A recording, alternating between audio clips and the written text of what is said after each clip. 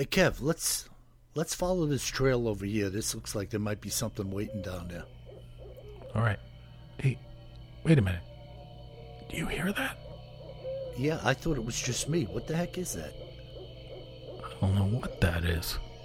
Whoa, do you smell that too? That's unbelievable. Hey, look. What the? Hey, look, those branches are moving over there. What the heck is that? Holy cow, is that what I think it is? Look at that thing. Oh my God. It's a freaking Sasquatch.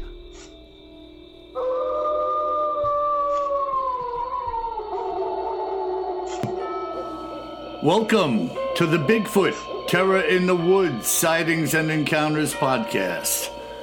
My name is W.J. Sheehan, author of the series of books Bigfoot Terror in the Woods Sightings and Encounters.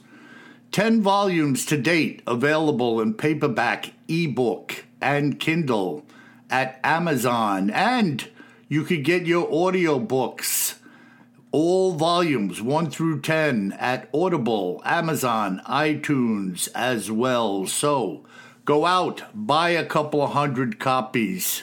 You should have already bought a couple of hundred copies for Christmas. And now, may I introduce you to my brother and co-host, KJ Sheehan. Kev, how are you? Ho, ho, ho! Listen to this. Oh, it's the annual Christmas episode. Indeed, sir. My favorite. Yeah, and by the way, folks, you know, even if you're listening to this on Christmas Eve, you can order some audiobooks and have them instantly. No shipping required. Exactly. Or a download of the normal book, the ebook on your Kindle. No shipping required. Instant gratification. Feel free to wait till the last minute. We revel in last-minute shoppers. We're not even raising the prices for last minute. And my store does not close. Ho, ho, ho. And no elves were harmed in the making of these books. That you know of. As far as you know. I have one tied to a tree in the backyard. My Belschnickel whips him with a broom. Be careful what you do to those gnomes and elves. That's a little preview of what may be coming later. Yeah, well, Merry Christmas to everybody, and we're getting this one out there to you. Almost a close to another year of this podcast. I mean, it's amazing. We started out, Bill and I didn't know if anybody would listen to this, including our relatives. Including no ourselves. kidding, by the way. And now it's amazing how many of you are loyal listeners and how many of you are new listeners. And we greatly appreciate it. And we have a lot of fun bringing you a little bit of a smile and maybe a little information on some creepy accounts of the hairy man and some super creepy accounts of other cryptids. Yeah, and remember, folks, you know, if you've seen something, say something, or just chime in with us. You know, tell us what you're thinking of the podcast. Say hello. BigfootTerrorInTheWoods.com. Hit the contact button, and bingo, you are there. Awesome. So what? Well, Bill, you know what time it is. Yes. It's time for the classic bedtime reading. Wait a minute, I just got up. heavily adapted from 'Twas the Night Before Christmas from Clement Clark Moore. Now this isn't his version, correct? No, this is a slightly different version. Slightly modified. But we couldn't have done it without him. Indeed. So thank you, Clement C. Clement. Moore, and all of his relatives that are now around.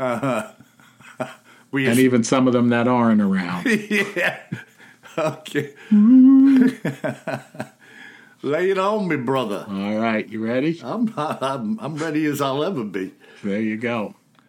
'Twas the night before Christmas, when all through the house not a creature was stirring, not even a mouse. The trail cameras were loaded and set up with care. in hopes that a large Bigfoot soon would be there.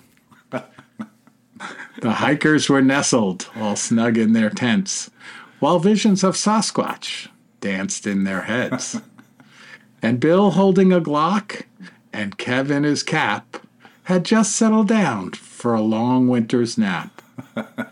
When out in the camp there arose such a clatter, I sprang from the cot to see what was the matter.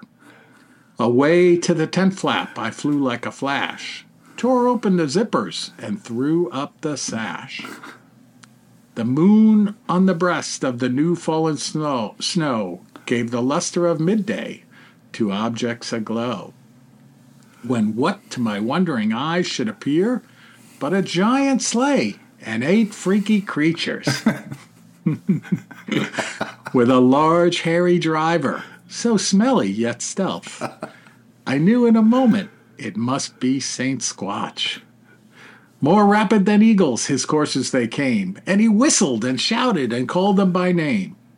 Now Rougarou, now Nessie, now Yeti, and Dogman, on Momo, on Champ, on Mothman, and Yowie. To the top of the tent, to the top of the trees, now dash away, dash away, dash away all. As dry leaves that before the wild hurricane fly, when they meet with an obstacle mount to the sky. So up to the mountain top the coursers they flew, with a sleigh full of toys, and Saint Squatch too. And then, in a twinkling, I heard up top the trampling and crunching of each huge pop. As I drew in my hand and was turning around into the cabin, Saint Squatch came with a bound. He was covered all in hair from his head to his foot, and his odor was strong and would stun many a foot. A bundle of toys he had flung on his back, and he looked like a peddler just opening his pack. His eyes, how they twinkled, all scary and red. His cheeks were coal, and his nose like the dead. His huge, ugly mouth was drawn up like a bow, and the beard of his chin was as white as the snow. The stump of a stick he held tightly in his teeth, and the stench, it encircled his head like a wreath. He had broad shoulders and was 9 feet tall. The cabin shook like jelly when he rolled into it like a ball. He was broad and lean, a right angry old beast, and I froze when I saw him, in spite of myself.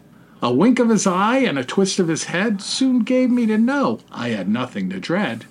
He spoke not a word, but went straight to work, and filled all the stockings, then turned with a jerk, and laying his finger aside of his nose, and giving a nod, out of the cabin he rose, and left a huge hole in the roof. He sprang to his sleigh, to his team gave a whistle, and away they all flew like a high-powered cruise missile.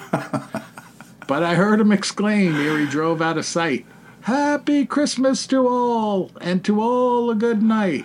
But it sounded like Chinese or Russian gibberish. Dun, dun. Always a classic. Yeah, I like his little white beard. Yeah. I'm kind of digging on the white beard with the red He's eyes. He's an older Sasquatch. Oh, shoot. Yeah, Merry Christmas to everybody out there. And we hope that you and yours are going to have a really good day. A little family, a little kids, some toys, a little schnapps, perhaps, a little eine kleine Nachtmusik. Perhaps a little bit of rumpermints. Maybe a German cookie. Maybe some Norwegian cookies. Oh, or a strudel, perhaps. Oh, man, that's good, Kev. So what do we have with our Christmas cryptids in the news and other oddities segment? Yeah, we got some creepy ones here. So these are... You're going to get the creep on even though it's Christmas, so I apologize. And by the way, you may want to cover the ears of the little ones if they're listening. Nah, let them listen. That's the basic disclaimer. When some of the really harsh ones are coming up, I may give an additional disclaimer. May give an additional disclaimer. I mean, I'd let it fly. So we're talking about some of the additional creepy legends of Christmas. We've talked about our good friend Krampus in the past, and we're going to go a little beyond Krampus. Oh, beyond Krampus. Yes. Holy cow. We're going to start out with, I don't know if I'm pronouncing this correctly, but I think it's Mari Lwyd, which is the Christmas zombie horse. A zombie horse? Yes. This is a Welsh tradition. All right. And it's a macabre skeleton of a mare rises from the dead and wanders the streets with her attendants, who are also fresh from the grave. Ah. Yes. And this is to remind the living of their existence. Yeah. Just so you know. Yes. And Mari Lwyd has only one goal in mind: to get into your house. Kind of like the Black-Eyed Children. Hi. Can I use your phone? Maybe you have a cookie for me. What does this horse do? Clack its hooves on the doorstep? Well, it gets better. To keep the zombie horse out, you must engage in a battle of wits. A battle of wits by rhyming, no less. Oh, right. Usually happens on New Year's Eve, where the undead mare is represented in modern day by a puppeteer parading a horse skull on a pole draped in a white cloth. Where do these people come up with this stuff? Bill, do you have anyone coming around your neighborhood that's a puppeteer with the skull of a horse on a pole draped in a sheet?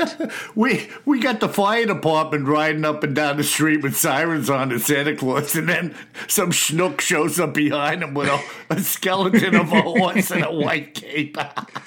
Exactly. So I don't know about that one, but it really happens. Yeah, I believe it, man. Look at those Krampus parades. There you go. Jeez. So this one is La Bafana and Babushka, which has me a little concerned, because didn't Mom call me like Babushka or something when I was a little kid?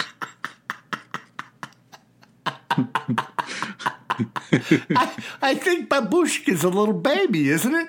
Well, no, she called you Bushkin. Here we go.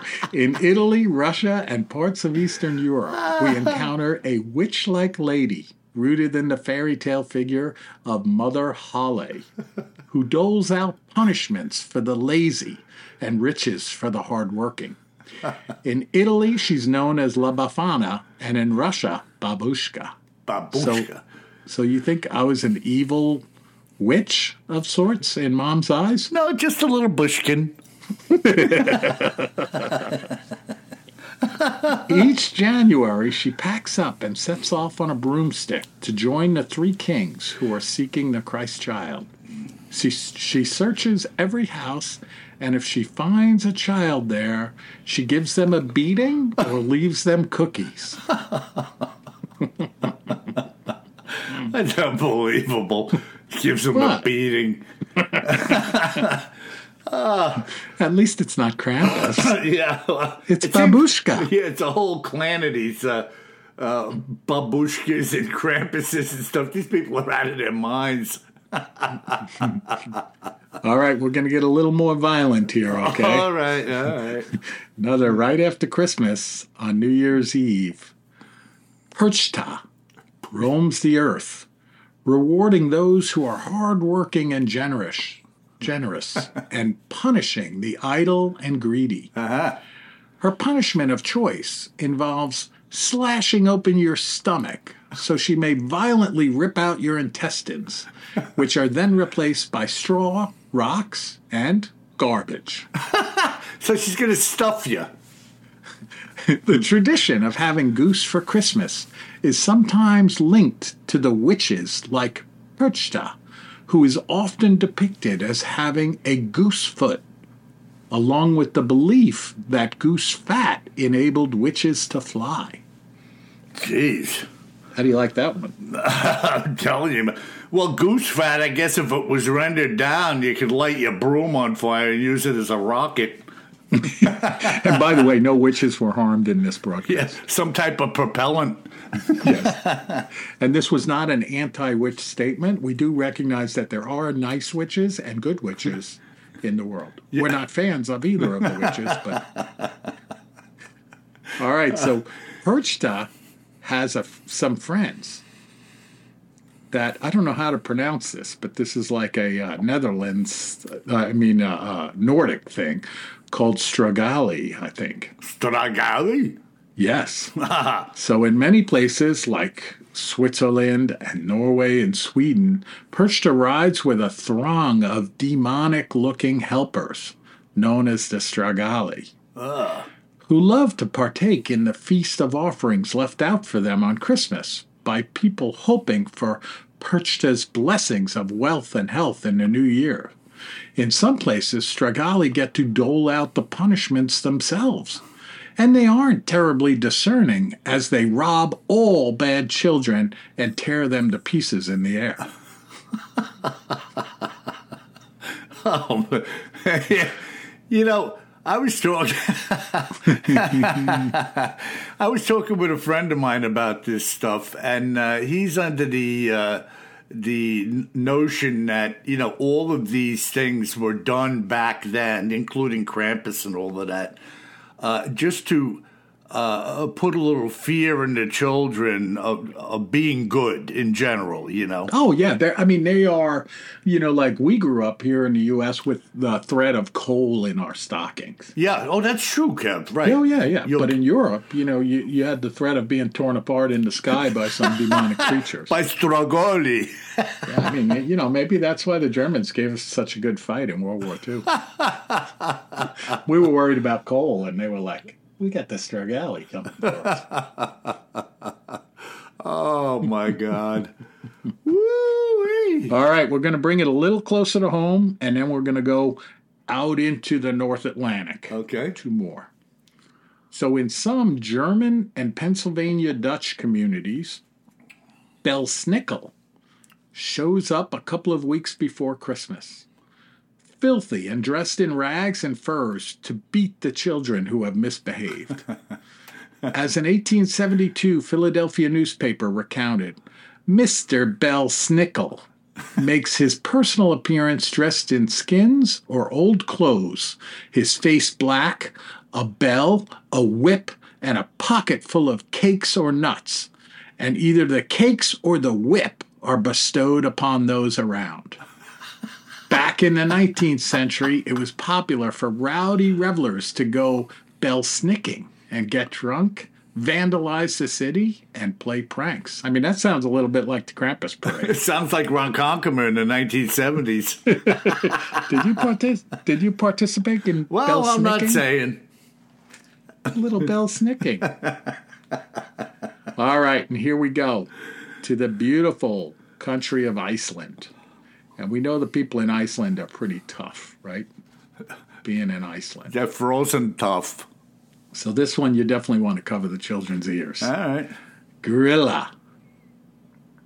Grilla, one of Iceland's most renowned figures associated with Christmas. Grilla is a giant troll who is in a perpetual bad mood due to her insatiable hunger.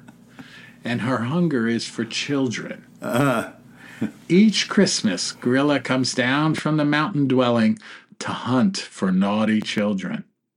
She places them in a sack and drags them back to her cave, where she boils them and makes a stew out of them. Oh, would you like some stew? You're going to love it, dearie. Little Grilla stew. You know what came to my mind? Magilla Gorilla. This is different, though. Gorilla is, I don't even know how to pronounce it right. It's Icelandic. Gryla. But yeah, Magilla Gorilla. Yeah, I think you're right. Grilla. That's how I would pronounce it. Sure, no, it's good. Magilla Gorilla. Remember that jerk? Mr. Peebles. He could never sell the guy, and every time he sold him, he came back and sat him That's in the right. window. Mr. Peebles owned the pet shop. That's right. Wow. Yeah, I don't remember this stuff. You jar my memory of this crazy thing. McGilla used to always be sitting in the window with that stupid little hat on. And yeah. McGilla, gorilla, for sale. Oh, my God. That's it, right? Yeah. That was it. Oh, yeah. Excellent. Well, sorry for the Christmas creep, folks, but my role is to get the creep on. Well, there's no need to apologize. And it's only if you misbehave. That's right. Which is and you like can be a all little of bit you. happy that I didn't cover some of the creeps, like the Yule cat. What was that? The what? The Yule cat. If you want to check out the Yule cat and get a little additional creep on, and the Yule lads, by the way. Well, maybe we'll save that for next year's Christmas special. We'll see how naughty our listeners are. Yeah. It's really bizarre with these strange traditional, stories in various cultures, But they all seem to have no problem coming up with them, Oh, no doubt about it. It's very bizarre. Well, speaking of bizarre, now this encounter actually came from a guide who I had a lengthy interview with. This must be going back about 4 years ago. And he had contacted me early on in our doing the podcast. Another guy who sent me pictures of the actual area where this multiple encounters started. And you remember, Kev, do you remember Cochise in The Lone Ranger? Oh, yeah. Okay, so you remember Cochise used to wear that two-piece leather suit with the bangles on it and, the real Indian gear, Yeah, not to be confused with the chief of the Hekawis from F Troop. Where the heck are we? Sorry. And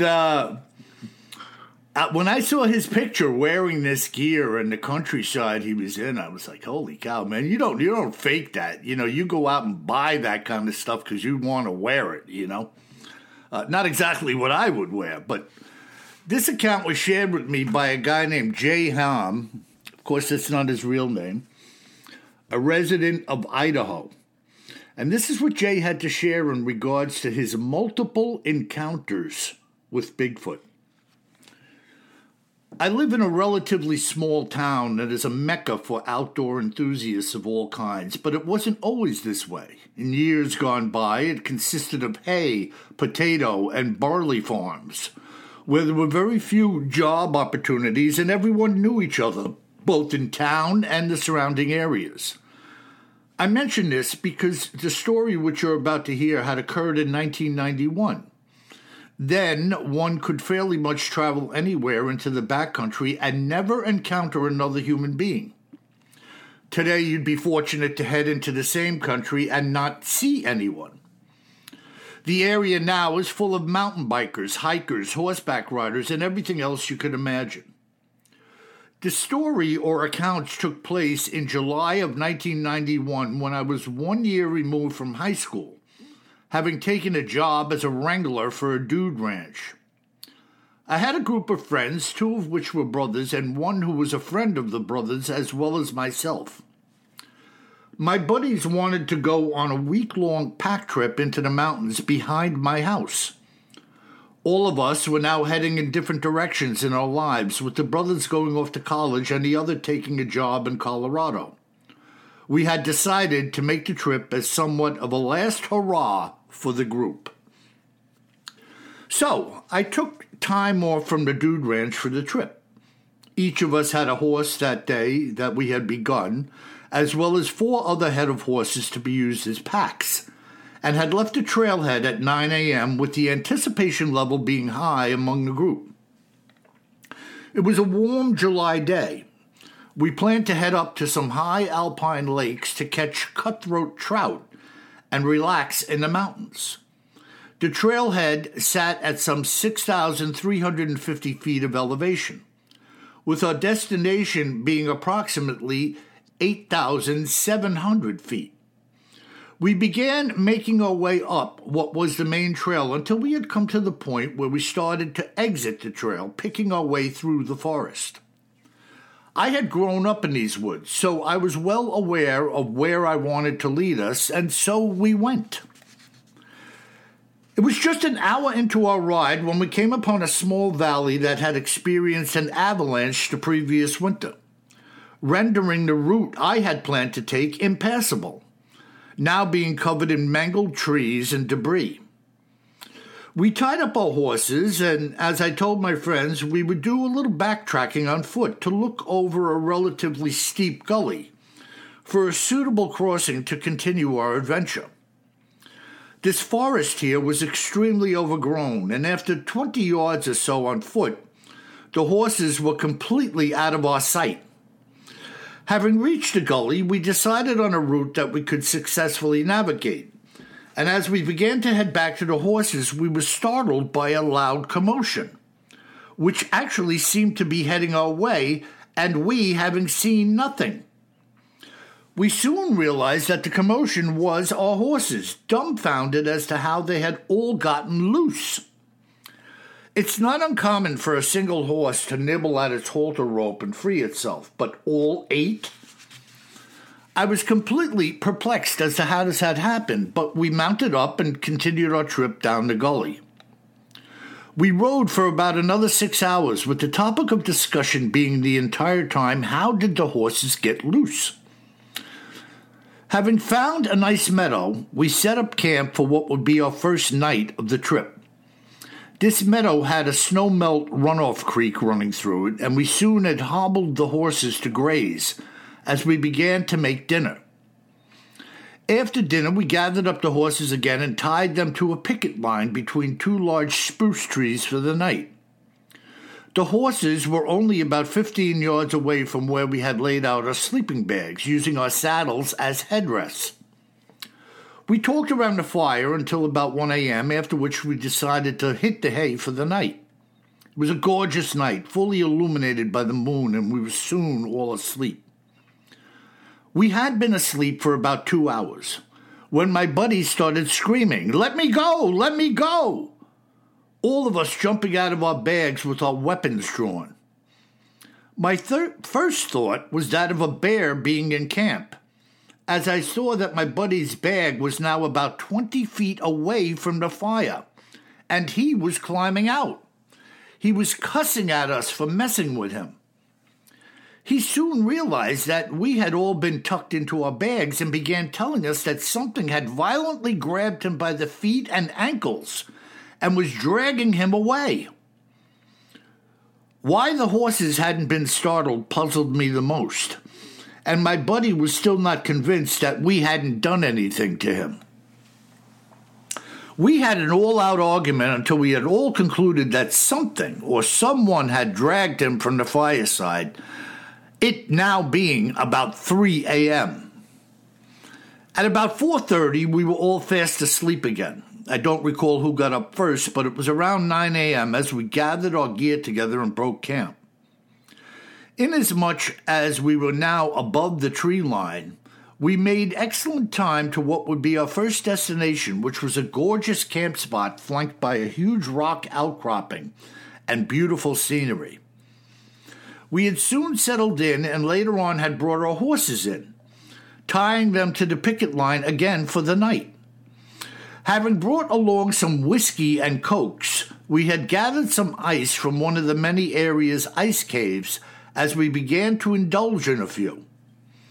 Now falling asleep at about 1 a.m. again, we arose at about 8 a.m. to a beautiful morning. There was no uneasiness felt among us, being all excited that we were heading up to an alpine lake to fish. Riding for the next 4 hours and finding yet another beautiful spot, having set camp, we tethered the pack horses, heading for the lake on horseback. 30 minutes later, we came to the edge of the mountain, where we were now looking down some 400 feet to the lake below us. We unsaddled our horses so they could graze while we were gone and took our rifles, fishing poles, sidearms, and some snacks, taking about an hour or more to reach the lake below us. Having been fishing now for some 45 minutes, catching fish after fish in the 18 to 26-inch range, one of the brothers had looked up to where the horses were and said, "What the hell is that?" We all looked up to the edge and saw a huge black figure standing there, which then backed away and disappeared from our view. We believed it to be a bear and frantically grabbed our gear and began the rigorous climb back out to where the horses were and our camp. Excuse me a second. A little throat clearing now. As we crested the top with our guns drawn, the first thing we noticed was the horses grazing and no sign of a bear whatsoever. Checking the horses, they were all fine, as we began to scope out where we had seen this creature from the lake. Locating an outcropping, which we determined to be where the animal had been, the grass was all disturbed and matted down, with no tracks being seen at all. Stopping now to clean our fish on a patch of snow by the tree line, we then saddled up and headed back to camp, but all was not well. About 100 yards from the camp, we could hear the pack horses whinnying, and our horses were answering back. Our camp had been ransacked, with everything strewn about the ground. We each had a duffel bag full of our personal effects, all of which had been emptied out on the ground. I kept telling everyone that bears don't open zippers, and all I could think of was that we were being messed with by another human being. We checked our food cache, which was suspended some 15 feet from the ground, and to our amazement, it was undisturbed. Now, with the evening fast approaching, we tied off the horses again and ate our fish, deciding that each would take a 2-hour shift on guard as we slept.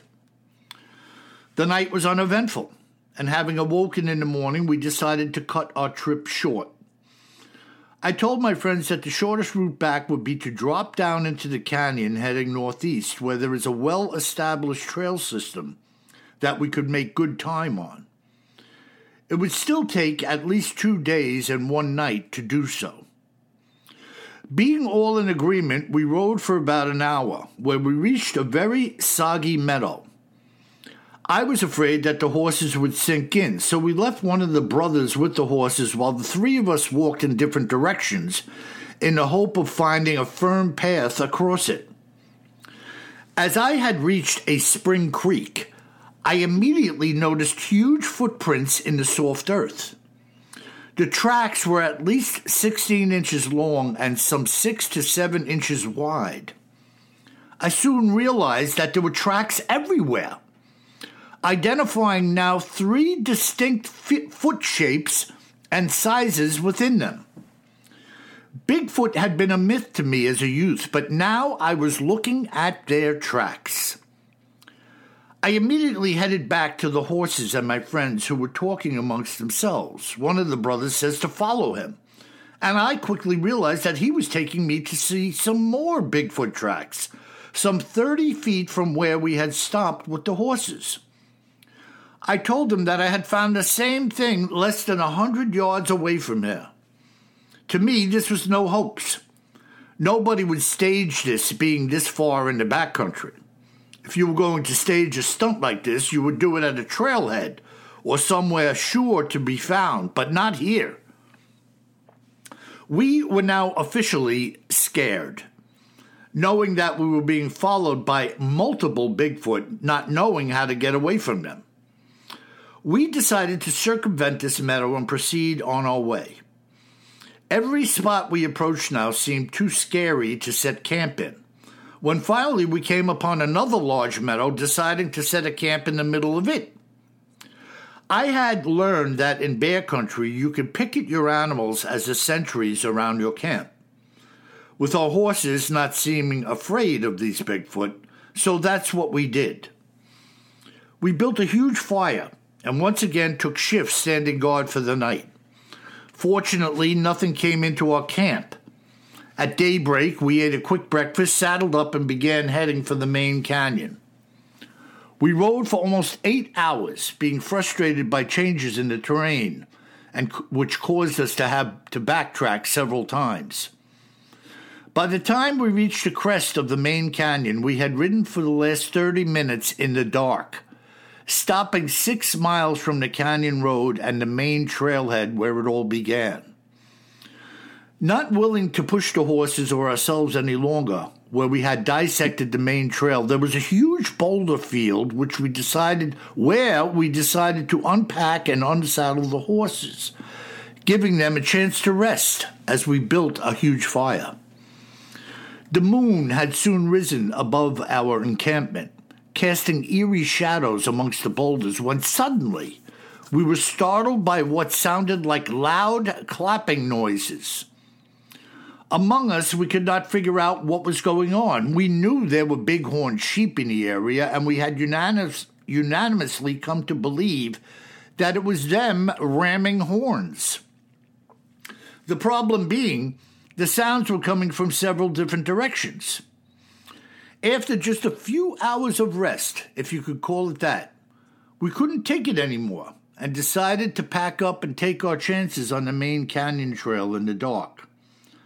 The shadows were playing tricks on our eyes, believing that we were seeing figures darting about within the boulders as we were now perhaps a half mile or so from the trailhead. It was then, about 2:30 in the morning, that my brother, who was taking up the rear, shouted, "He's right behind us!"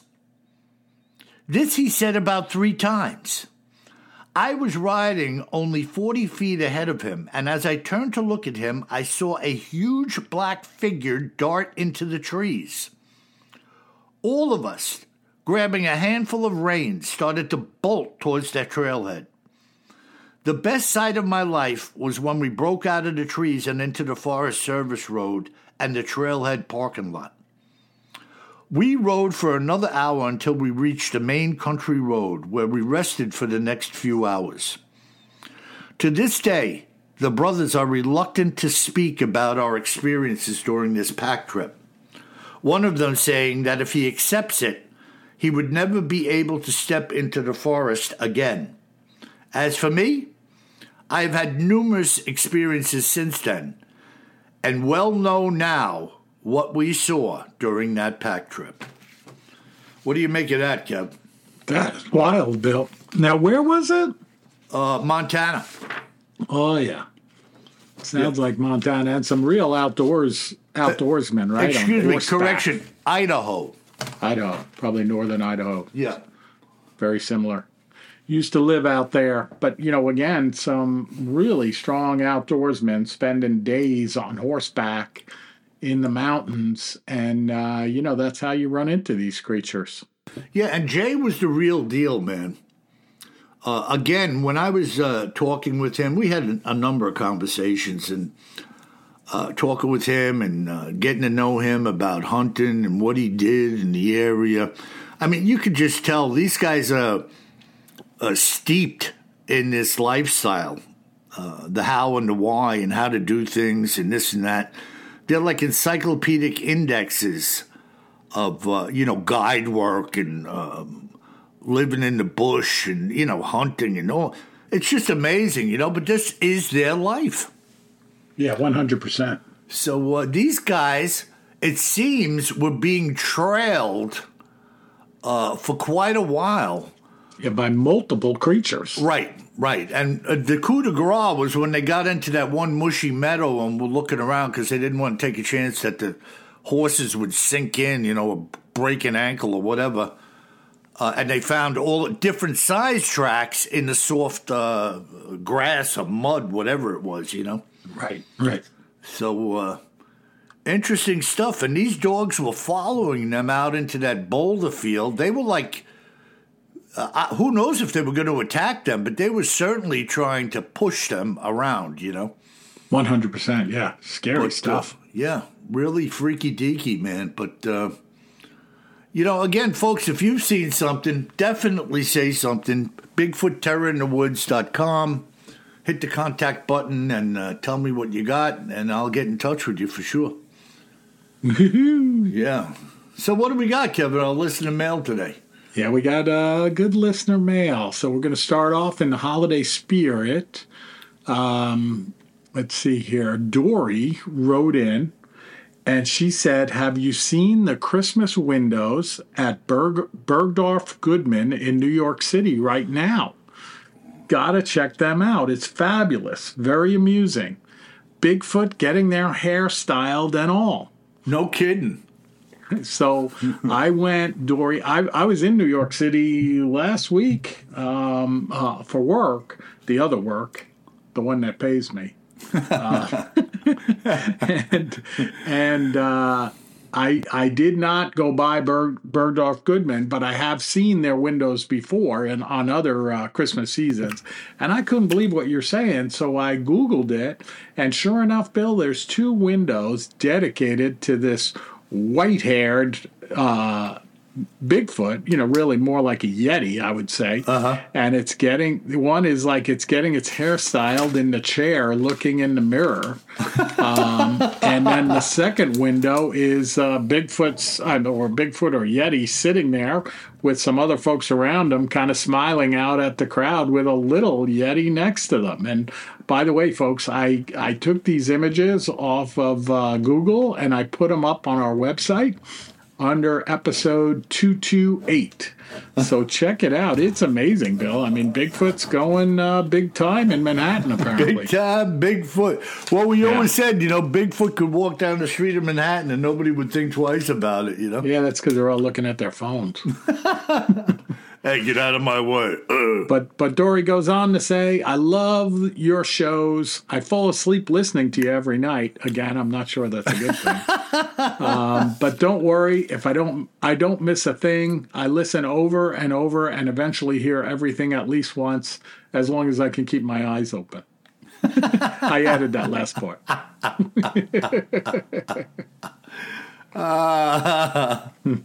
That's funny, man. Good deal. Bergdorf Goodman.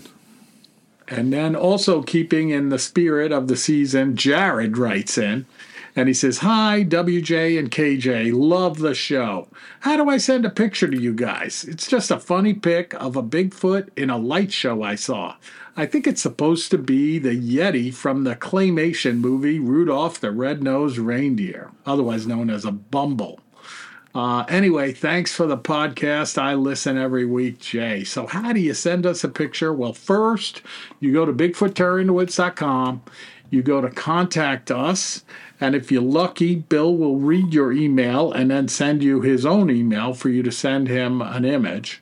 And if you want my email, you have to Venmo me like $2,000. And then I'll send you my email back. Venmo. All right, maybe $1,000. Keep it at 2. 2's nicer. 2's good? Yeah, 1 for you, 1 for me. Well, they say the economy's doing better. All right, 3. All right, but thanks, Jay. That's how you do it, folks. It's not that hard. We do answer your emails, but that's the easiest way. And then finally, Bill, Lorraine writes in, and we had a lot of emails about this subject, which is how do we get to the older episodes? And Bill's working on it with our podcast hosting firm, trying to figure out why some of you can't see them, and I can't see them either, the older episodes. So Lorraine writes in and sheds a little bit of light on it. So she says, hi, guys. I tried to send you an email this morning while I was putting on my face, but I couldn't find a direct email address for you, so I could forward a screenshot of the podcast app I use. It's the podcast app that came preloaded on my iPhone. And she says the icon is a phone or a microphone with one eye and a smile under it. Okay, so that one isn't on my iPhone. Mm-hmm. And it allows me to listen to all your episodes going as far back as episode 1. Mm-hmm. Since this communication is going through your website contact form, and I'm the least techie person you'll ever hear from, I don't know how to attach a screenshot. Okay, no problem. Don't worry about that. Please just take my word that if people will use the podcast app, they can listen to all of the episodes from the beginning. Mm-hmm. I look forward every week to a new podcast, and sometimes I just go back to re-listen to the previous podcasts. Your interaction with each other is often as corny as the interactions between me and my 3 big brothers. It's comforting to listen in on family members who actually enjoy hanging out together. Of course, it's because we're 600 miles apart, like me and my brothers do. We were raised in a family very similar to yours, except Baptist rather than Catholic. But your family and my family share a deep faith in God. I guess that makes us all brothers and sisters.